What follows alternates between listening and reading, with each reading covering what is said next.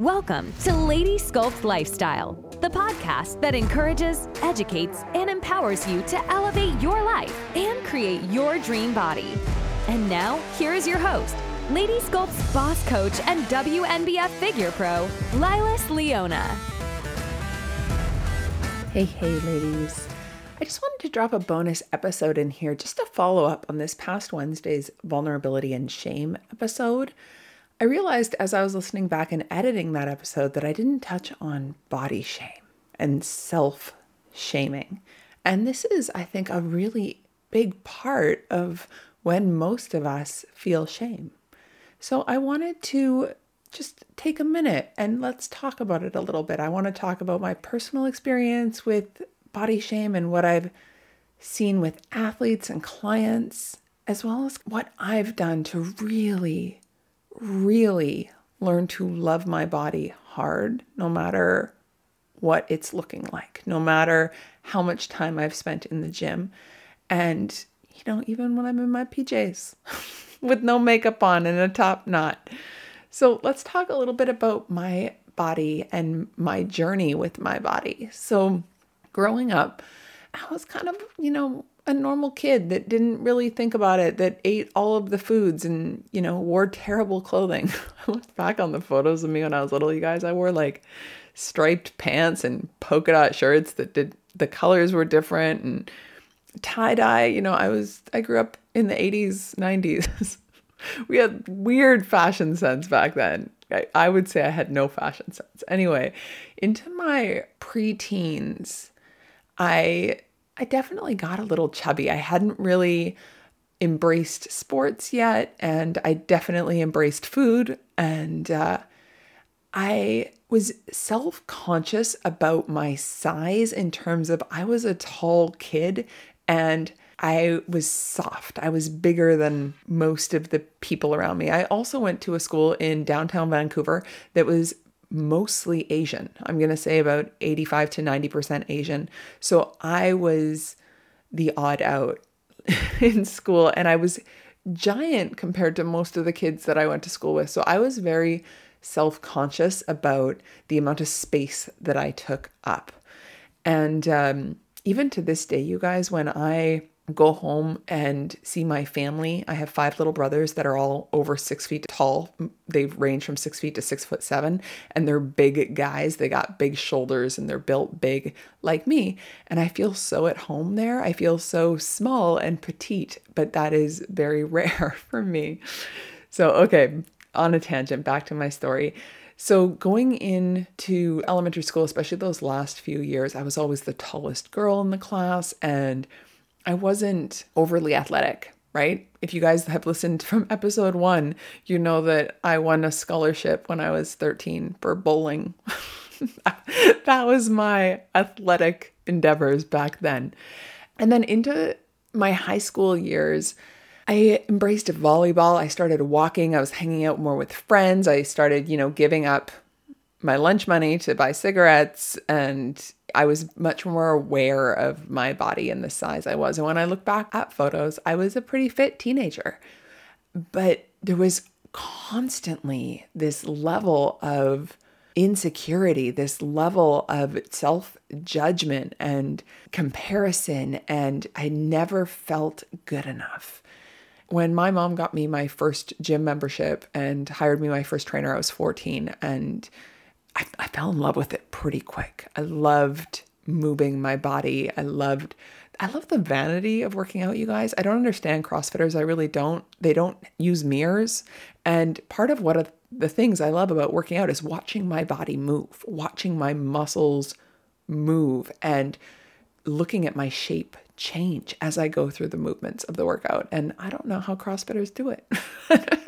Every time I go to a CrossFit gym, I'm like, where are the mirrors? Even my husband, you guys, I like all the mirrors in my house, and he does not care for mirrors in every room. He thinks that I'm very vain. I'm like, you're handsome. You should love looking in the mirror. All right. So I want to really say that, mostly through my teens and preteens, I was just very insecure. I don't think that I body shamed hard. Where body shaming for me came more into play, I'd say into my 20s and 30s. And this might be very different for our youth nowadays. I feel like there's so much more pressure on our, especially women, but guys too, at a younger age to look a very certain way. And that's so unfortunate. It's so unfortunate. But for me, when I got my first personal training certification at 17 and started working with clients and started working on my own physique, and I feel like that's when the pressure started. I started having thoughts like, I should look better. I should know better. I should eat differently. And should is a dangerous word, you guys. I call it, my clients know this, I call it shoulding all over yourself. When we are constantly having thoughts of we should be doing something, it makes us feel shame immediately because we're not doing what we should be doing, right? So I really try and watch my brain now for shoulding. You should avoid the shoulding, you guys. Watch your brain for the shoulding.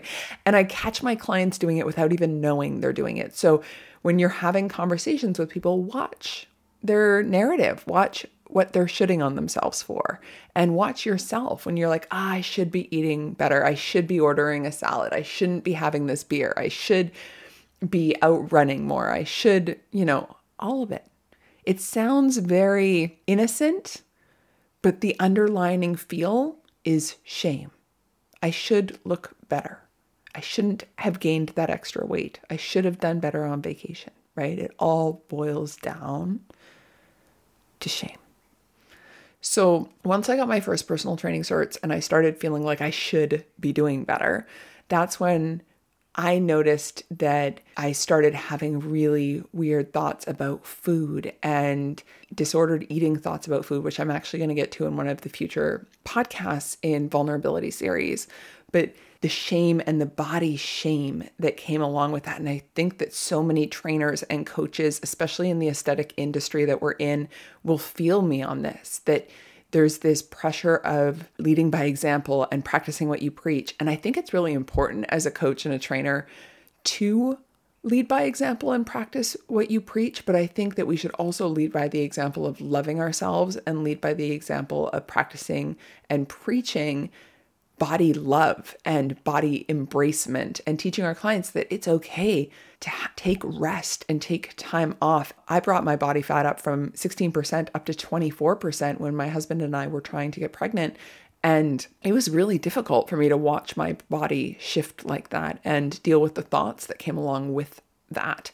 But I'm so glad I did it because the mindset work that I had to do to embrace that new body for the reasons that I had it led me down a road of completely embracing self-love and learning to love my body at any size. I want to share with you guys a little bit about how I did that. So last year, after we got pregnant and then we had a miscarriage, I was at the heaviest I had been in a long time, and I was really uncomfortable in my own skin.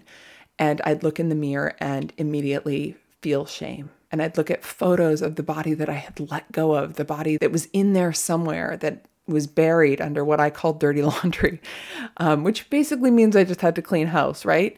What I did was I started moving from those feelings of insecurity and shame and self-judgment to gratitude. I started thanking my body for what it was capable of. I was amazed at my body's way of starting to create a human and then how it released the human and how it still worked and functioned properly, how strong it was underneath it all. And I started just really focusing on my capabilities and my strength.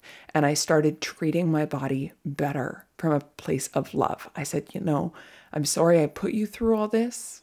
I'm sorry that we've experienced this and it was hard and there was loss. And now I'm going to focus on treating you better. And I did. I started eating better. I started feeding myself more nutrient-dense foods that made my body more energetic. I started moving more. I started focusing on working out. For those of you who are in the Transformation House, my Facebook group, we started doing 10-minute workouts every damn day, right? Those workouts are still available in there, you guys. There are 365 10-minute long workouts in my Facebook group that you can go. Each month we did a specific focus, a specific topic. It was a lot of fun, actually. And through COVID too. So it was kind of like a group hangout through COVID. It was good. It was good for the mental health. I talked a lot about it actually in that Facebook group, about learning to love myself at the size I was, because I was going live in video every day and having to look at my body and work out. And, there's that opinion in the back of your brain of, I should look differently. How am I going to motivate people? How's this body going to motivate people? And what I've learned is when you have an insecurity like that, opening up and talking about it is one of the best ways to become less insecure about it. Because it's amazing the support, the outcry of women that show up and cheer for you when you are open to being a little bit vulnerable about your insecurities and about how you're feeling.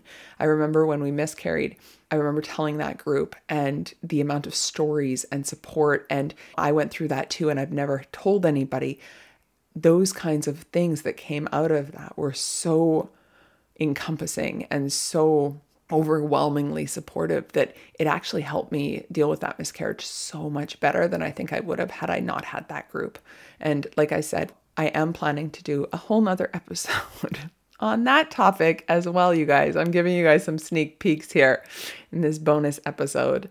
But coming out of that time in my life and really embracing my body for what it was capable of and the power and the transformation capabilities, and that, I'm almost 40 and I feel like my body is doing amazingly well. And those areas like my knees that, scream at me from time to time, and I don't love the way they look in a dress, but I can really appreciate them for what they've done. They have done so much dancing in stiletto heels, you guys. I lived in Vegas for 2 years. I danced in stiletto heels a lot. I ran a international youth hostel, and we did a lot of pub crawls and clubbing. So it was a lot of fun. Anyway, I danced in heels. I competed in fitness for 8 years, which I learned gymnastics at 26, you guys. That was so hard on my body. I've ran 10K kilometer races. I ran in Tough Mudders. I've done so much. I've hiked mountains. I've rock climbed all over the world. And these knees, these 40-year-old knees, have carried me through all of that. So of course, they're a little tired, a little sore, and they deserve to be loved hard. And when I started looking at my knees from a place of love and compassion and care, rather than judging them for looking the way they look and being sore and feeling like they were my weakness, when I started really loving them and taking care of them and spending extra time physioing them and massaging them at night with anti-inflammatory lotions, you guys, I started to like them so much more. I started to love them so much more, and they don't look any different. They do feel better because I'm taking way better care of them now. But when we can change our body, when we can show up for our body from a place of love and compassion and gratitude and self-care, rather than shaming and hating and judging ourselves, the changes that we make are so much more sustainable and so much more long-term.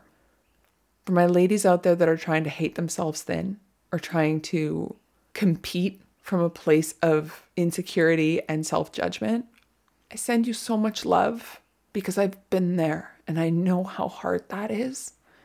And I really want to encourage you to take a step back and focus on learning to love yourself as you are first.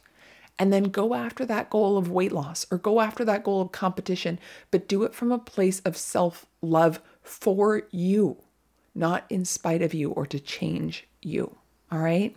When it comes to my comp girls, let's just take a minute and talk about comp prep, because it's so easy when you are prepping your body to be judged and to be compared to other bodies. It is so easy to look at your body and judge it. It is so easy to feel shame over the foods that you're choosing to eat when you're not supposed to, or missing a workout. It is so easy to try and add in extra cardio as punishment. And you guys, that is not how we enjoy the experience of competition. That is not a path that leads to fulfillment and being proud of yourself at the end of it. For my ladies out there who have competed and have gained weight post-competition, or for my ladies out there who are planning to compete post-competition, it's really a very sensitive time. We call it post-competition blues. It's really easy to slip into a little bit of a sadness or depression or post-comp kind of this, I don't know what to do with myself kind of state. And you do gain weight. A comp body is not necessarily a sustainable body, right? For some people, for few, I'd say 5% of people, competition prep body is a sustainable long-term body. But for most of us, especially those of us who dial in, who water load or water deplete, especially for those of us who are in figure or fit body or bodybuilding, right? A comp prep body is not a sustainable body. It is totally normal, even for my bikini girls, to gain 5 or 10 or even 15 pounds post-comp, depending on your body size. And it is a little bit hard sometimes to look at our bodies and know what they could look like and not be hard on ourselves and not shit on ourselves. And I want you to remind yourself that there is more to life than what you look like, right? There is more to this life. There is enjoyable experiences. I don't know about you guys, but I'm a foodie. Okay. Tonight, it's Friday night. I'm recording this episode on Friday night, and I am planning on having a small gluten-free pizza tonight with a big glass of nice red wine. And that is a tradition that I do almost every Friday night, right? I enjoy going out and experiencing restaurants. I enjoy it. And I've learned that that is part of the sculpted lifestyle that I want to build. I want to have those things and abs too. So what do I need to do? Where do I need to draw the line with food, and how much working out do I need to do to compensate and to balance my lifestyle? And that's exactly what I teach in Lady Sculpt Lifestyle. It's about creating a purposeful, conscious lifestyle and making decisions for yourself so you can live a purposeful life in a body you love all of the time, right? That is the biggest thing. If you are out there listening to this episode and you are struggling with some body shame, I want you to get in touch with me. I want you to send me an email, and I want you to tell me all the things. And then I'm going to send you an email back. Okay? All right, you guys, that is your bonus episode on body shame. I just want to remind you all that you are all uniquely beautiful. Every body on this planet is uniquely beautiful. You are meant to look exactly how you look, and you can choose to change the shape of your body and how you feed your body and how you move your body. But it is really important to love yourself from the inside out. Love who you are as a person and your body for what it is capable of, and make changes to it from that place for you. All right, my friends, have a beautiful weekend. Bye for now. Hey, if you enjoyed this episode, I ask you to leave a comment. Tell me what you liked about it. Share the podcast with a friend and come back next Wednesday for a brand new episode. I'll see you then.